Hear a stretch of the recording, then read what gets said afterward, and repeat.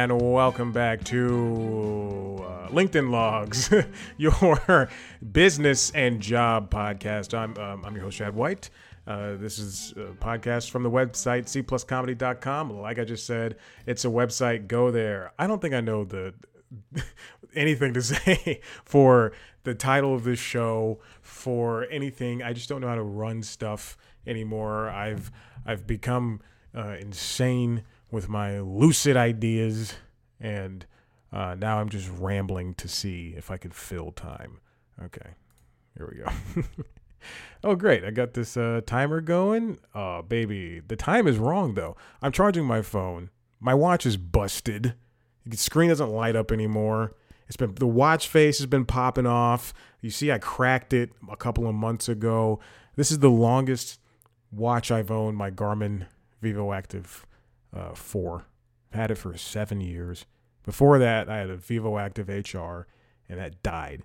I missed 3 generations of that watch. And then I got this VivoActive 4. They sold. I called them. I said, I went into the pool and my watch just stopped working. It's supposed to be you can swim with these things. It was the 4th of July. I was dating a girl. Went to her friend's pool party at their apartment complex. Too many people. It died. And I was so sad. I was without a watch for about a week and some change. And then called them. They said, we will buy the watch back from you. We'll give you a discount on this new one. It was like $400. And I bought it. Can't do that now. I doubt they'll let that happen again. We'll see. I'm going to call them. Yeah. I've had this for 7 years. You think they'd buy this back? I super glued the face back to the thing. It was funny. I was doing yoga on Sunday, and it was Usher. It was Usher themed yoga on Peloton from Dr. Chelsea Roberts. I was getting ready for the Super Bowl halftime show, just the halftime show. And the watch face. This is the second time it happened because the week before on leg day when I was boxing. I box every Thursday. No big deal. But I was boxing and it fell off. I was doing some box jumps after the boxing and it just went. And I went, what is this microchip thing on the ground? I went, oh my God, it's my watch face. I plugged everything back in. The workout was still going, and then I twisted the watch face back on. Didn't think about it. Sunday, boom, falls off. And I super glued it. Used some Gorilla Glue. This episode's not brought to you by Gorilla Glue or Garmin, but if they wanted to sponsor, I would take that into consideration. I don't make money off this. I don't make money off of anything I do for cpluscomedy.com. I think that's what people need to understand. It's so fun. When I was when I graduated college and I was 21 years old, and my mom was like, "Don't tell jobs about, don't say you have the portfolio thing." She called it a blog, probably. She didn't say portfolio. I say portfolio. I also don't call it a blog. It's not a blog. I pay for everything. I don't say content, but she was like, don't tell them about that because then they'll say, oh, he makes money from that. He'll never want to do it. But now we're in a world where everybody's got a brand and they do this and they do that. And if you don't have that, then they're going to be questioning you. But when I do interviews, when I get lucky enough to get an interview, oh my God. Oh, if a company wanted to talk to me. This is why I don't do dating apps, because you have to know me. I'm not good at pimping myself. Dating app pimping. Although I would be a good gigolo. Remember that show Gigolos on Showtime?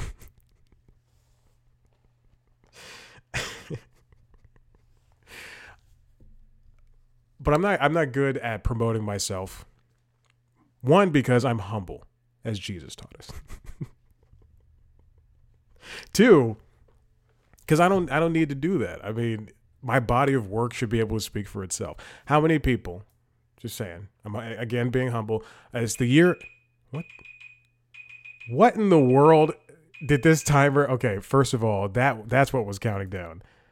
I'm doing the stopwatch. The timer, I just typed in timer on Google, and this is insane. Okay, anyway, now we're just doing the stopwatch. Fantastic.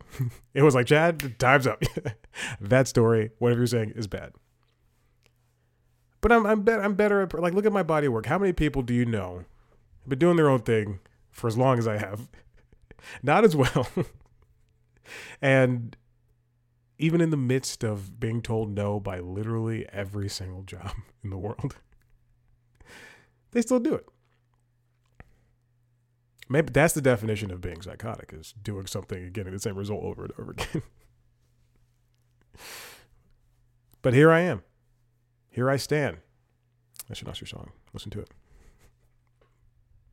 I've done a lot. I've done a lot, and it's gonna have to. I can't wait till somebody takes notice, because I swear to God, if I have to go and continue working part-time jobs, I'm gonna jump out a window and not regret it. Head first. I'll be like a Assassin's Creed, except there won't be a Bela Hay to catch me. And at least I will have aged better than those games. Go back and play Assassin's Creeds 1 through 3 and tell me that they're good still. And the day when they came out, they were fantastic. But there's still some things that are hampering. Let's get to it. This is a job podcast. Why am I talking about this? Because I need content. Content. YouTube. Last week I talked about CNN laying off a bunch of people, a bunch of jobs. A bunch of people. They let off jobs. They let off a bunch of people from CNN This Morning, which is now being revamped into a different show. Well, which is being another early start. The 4 a.m. show is now being named CNN This Morning. And then CNN News Central, the show I worked on, that is being moved up to 7 a.m. And then all of the jobs for CNN, what did I just say? This Morning? Is that what's called? Have been moved to Atlanta. Now, I know they've been moved to Atlanta because as I was talking to my mother on the phone on Sunday, I looked up, because she only talks to me about jobs. She doesn't give a hoot about anything else in my life. She's mad I got a dog. She's mad I have a cat. It's very true. She's mad I choose to still live in the city at an apartment complex that charges me $2,300 a month. I was working at Cartoon Network. I could afford this. It's very true. My stopwatch on my phone is still active from when I was making coffee. I'm glad I interrupted the show just to look down at that. I felt a vibration. Oh, somebody looked at my LinkedIn profile. Things are happening. Finance specialist at Equitable Advisors. I've never heard of that. I don't know what that is. And I looked up, and all the jobs are now officially posted onto the Warner Brothers Workday. 8 minutes in, I'm talking about this. These jobs include the likes of the graphics operators, the ones who run the chyrons and lower thirds and all that stuff, the editorial producers, associate writers, writer producers, things of that nature. I applied to, I think there were 50 jobs that were supposed to be moving to Atlanta, and I've applied to, it looks like, why is never mind.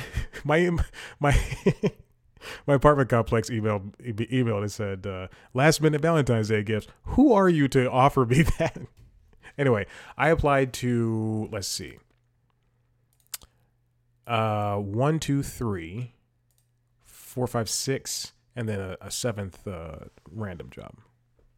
But I applied to 6 jobs that I am quote unquote overqualified for one of them.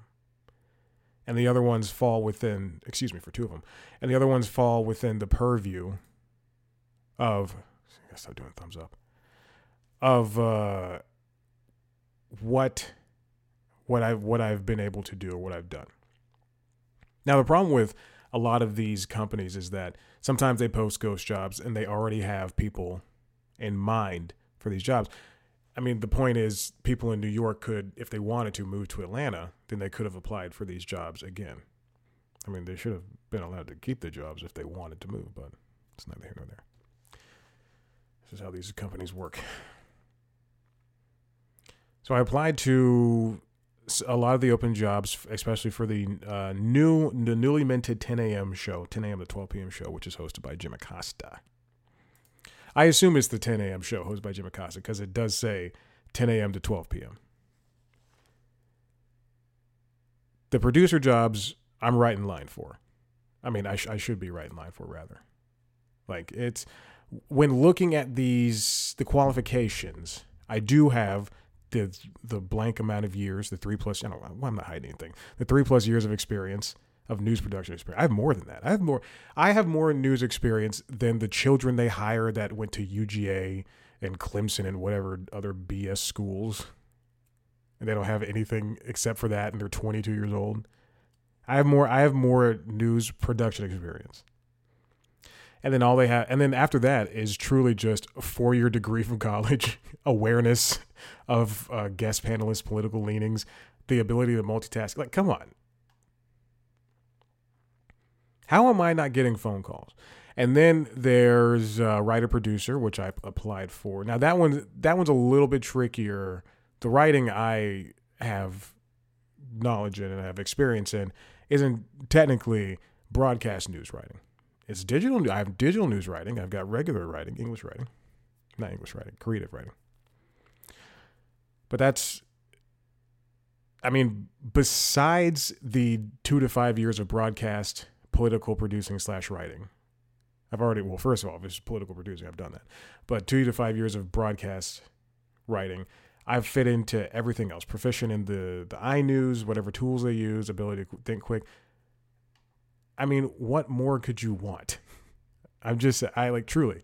And they have doubles of a lot of these jobs, the associate producer, writer producer, editorial producer. So I've applied to those. And then the last one I applied to was TNT Sports Research and Insights Coordinator. I don't know much about data, but I am willing to learn. And that's the thing. There's a lot of places that aren't willing to teach. And you can say, oh, well, you have to do this. No, there's a lot of companies that kind of expect you to already know things that you've never done before. That's not even with just big companies. That's like with small companies too, like this stupid little part-time job I have. Where they're like, you don't know clay tennis courts? And I'm like, no, because I don't hang out at country clubs.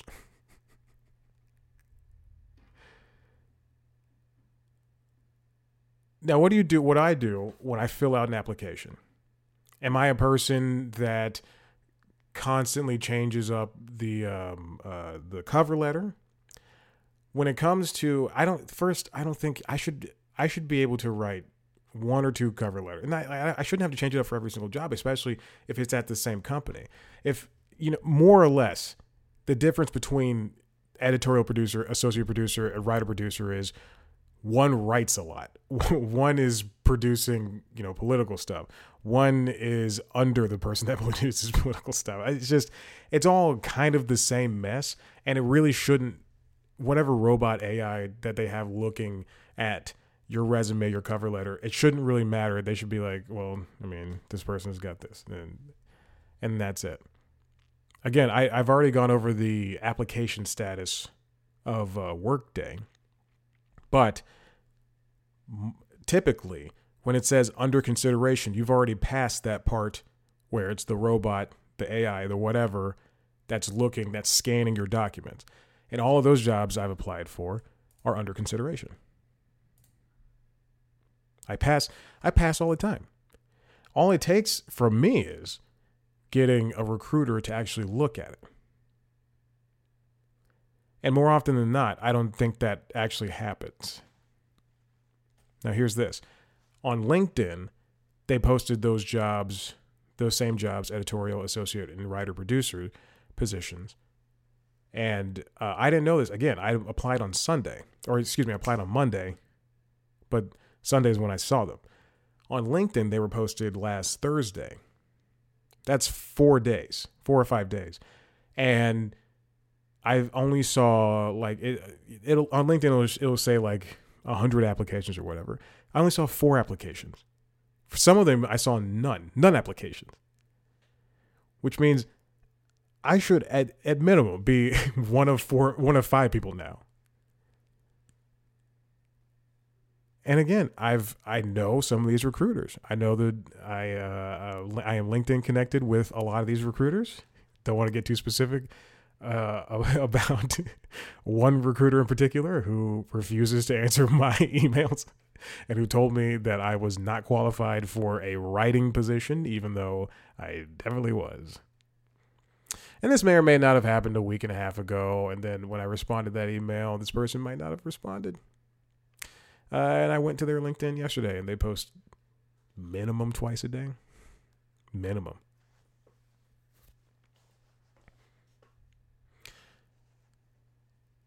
When I fill out the applications, especially when it comes to Workday, sometimes, not every Workday, but some Workday applications, the Warner ones, allow you to use the last application. So I'm just doing that all the time. But you shouldn't. But it forces you to go through the pages and still check on boxes. Like if you, it should know I'm black by now. Warner should know I'm black by now. They should know I'm a straight male and I did not serve in the military and I have no disabilities. We have all this technology. We can put an Apple Vision Pro on our head and click around with our fingers, but then we still can't get a web page to remember who we are. I'll give up cookies for that, man. I'll let them have my cookies on this website. And when it comes to, I also applied to a bunch of jobs on Vox. I've done this before. Vox never gives me a chance. This is very funny. I applied to a bunch of writing positions for Vox, which I am more than capable of doing. Let me tell you that. An editorial producer, an editor for an Atlanta-based editor. They're asking specifically for an Atlanta-based editor for another website. What is this? I don't know what that is. An editor for a gaming website. And if you know Vox, then you know exactly the last 2 roles I was talking about. And a senior editor, which I don't think I am qualified for. I'll tell you that much. For culture and features. So a lot of these are writing. They're all writing roles. And I know in particular this gaming website has no people of color because I unfollowed them years ago because of that very distinct thing. And wouldn't it be great to get that job after all you do is hire the same people that look like each other. And I fill out the applications, but for this one in particular, they use like Greenhouse. I think that's Greenhouse. They use Greenhouse, which is their application platform, their portal. And I applied. It's a very simple form. It doesn't remember anything, so you have to fill everything out. And then you can attach your resume or enter it manually. And you can also attach a cover letter or enter it manually. So I take advantage of that enter manually. Usually I write something or I tweak some cover letter thing and try to make it whatever, which I hate doing. This is the only task I use AI for, which is I'll say, please, I always say, please, my AI, please do this. Please write this cover letter, with the following things, and then please include my qualifications. And then it does it, and then I tweak that. Then I post, and then I'll send it into Vox or whomever who's using the Greenhouse platform. And then yesterday, I said, you know what? I'm just going to write something from the heart. I've been applying to Vox for years. Like, I'm not kidding, years. And I am, again, more than capable of doing whatever jobs they have there. This is going to sound so stupid, but I just wrote, hello, Vox. My name is Chad White, based in Atlanta, blah, blah, blah. I went, look, I've been applying here for years, and I can do any job. I didn't say exactly this, but I can do any job, blah, blah. And it just sucks because I feel like you guys, I'm always denied so quickly. And I feel like you all never look at anything and all this stuff. And I was like, if given a chance, if given an interview, I can at least impress you in that way, because this is hard. And it is hard. It's hard to be like, for somebody to look at you and you have like 6 jobs, and then you're not including 10 other jobs on your resume, that have nothing to do with what you want to do. And you're just going, I've done this. Please, hello, recognize me. You have open roles. You keep posting for the same role over and over again. Just friggin' hire me. And we'll see if that pays off. I use that same cover letter for every single one of those roles. Just pay attention. Just do it. And that's how you fill out an application. That's how I fill out my application. And I'm sick of giving them the same shit over and over again.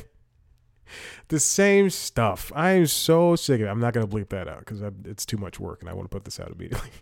I'm just so sick of always, no, I'm not a veteran. Here are the jobs I've done. If you ask for my jobs and there's already, like, if I posted if the jobs are in the resume and then you ask me later for the jobs to fill out and then you ask me another time to fill out things, I'm not going to do that. If it's too much work to apply for the job, that job's not worth it. And you might be saying, oh, you have to dig down deep and believe. No, that's BS. I don't want to do that. I shouldn't have to put in the jobs 7 separate times. Because what I'm going to do is I'm going to copy and paste from the resume, or I'm just going to write down producer and I'm going to write see resume. I'm not doing that again. And I don't have to. I'm not going to go just because I don't talk about what's in my head and I'm all sad and everything, blah, blah. No, I'm just going to do that. I'm putting in the job and I'm doing it. I'm not going to post a LinkedIn about how tough my struggles are because I'm going to stop talking. Anyway, this last bit comes from George Salazar over at The Hollywood Reporter. Paramount's going to lay off 800 staffers as CEO unveils broad streamlining costs effort. We knew layoffs were going to come for Paramount at some point. They desperately tried not to get to layoffs because they wanted to sell, but no one's going to be buying up Paramount, I think, as a whole. I mean, if anything, just sell to Warren Allen. What's his name? Byron Allen. Warren Allen. Sell to Byron Allen. He's the only one who's willing to take on that kind of debt. What was it, like $12 billion, something like that, he said, or $4 billion, something like that. Bob Bakish, who you can follow on LinkedIn, said there's going to be 800 job reductions in the U.S. and cuts abroad over time. They've already stopped producing and buying shows from foreign countries. The company had about 24,500 employees as of its last 10K disclosure, which reflects staff count in December 2022. Unfortunately, part of streamlining costs, Bakish wrote in a memo, means that today we will begin the difficult process of saying goodbye to some of our very valued colleagues at Paramount. We will be notifying impacted employees who are based in the U.S. by the close of business day. This is very interesting because they just had the Grammys. They just did a gigantic Super Bowl coverage showcase for the past week. I think Nate Burleson just got back yesterday, and he was on CBS this morning. They had the Super Bowl on Nickelodeon. They had the highest rated TV thing in the world ever at 123 million viewers. It was up 7% this year. Isn't that crazy? That's a ratings record.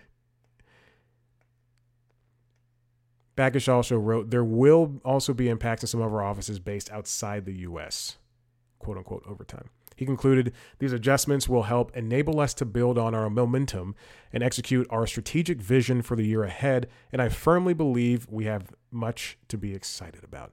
I don't know what they have to be excited about. I mean, they've got the Sonic movie. They've got a Sonic spin-off TV show starring Knuckles. And then what else? Paramount Plus is bleeding. They just like Warner Brothers Discovery are taking things off of their streaming service. They were hit just as hard with the strikes as everybody else. They're finally premiering their shows this week. FBI, NCIS, everything's coming back. After Midnight is their newest show, and it truly has $0 to its name. So what could they be excited about? Part of BET is up for sale. They're shutting down MTV News. Showtime had to be merged with Paramount Plus.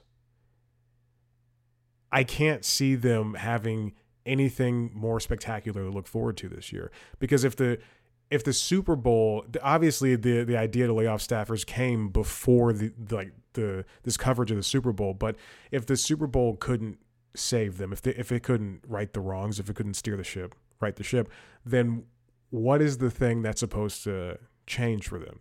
Paramount stock is down 7%, as Sherry Redstone is speculated to be evaluating offers to sell part or all of the media empire.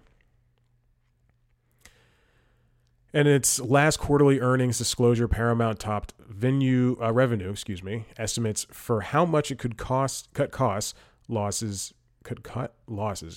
Jesus, I'm dying. In its streaming unit, only losing $238 million, but faces persistent questions about whether it can scale up to compete with much larger rival companies like Netflix or Disney. I think part of the problem is the app is not built out, and it needs also a little bit more reach. You can subscribe to ESPN Plus, for instance, and get it on Disney Plus. Not on Disney Plus, on Hulu, as opposed to using the ESPN Plus app. You can also get Max on Prime. You can get Max on Hulu. Spread yourself. There was a point when, before everybody had their own app, it was just Netflix, Hulu, and then CBS All Access became its own thing. That was so interesting because it was one of the quickest growing streaming services at that point. It just, because, it was middle America. People could just get CBS All Access and get access to CBS stuff as opposed to subscribing to cable. But now they're in a landscape where everybody's got an app and they have to go toe to toe with Netflix and Disney while also trying to fight off Paramount Plus and the likes of Tubi or Pluto. And then they bought up Pluto TV. Whatever they're doing is not working, obviously, and they need something. And 10 years ago, everything they're doing now would have made them the number 3 or number 2 studio in the world. Paramount would have been, if they had a Sonic the Hedgehog movie 10 years ago that was this good, this series was this good, then things would be changing for them. If Showtime was at kind of a peak then.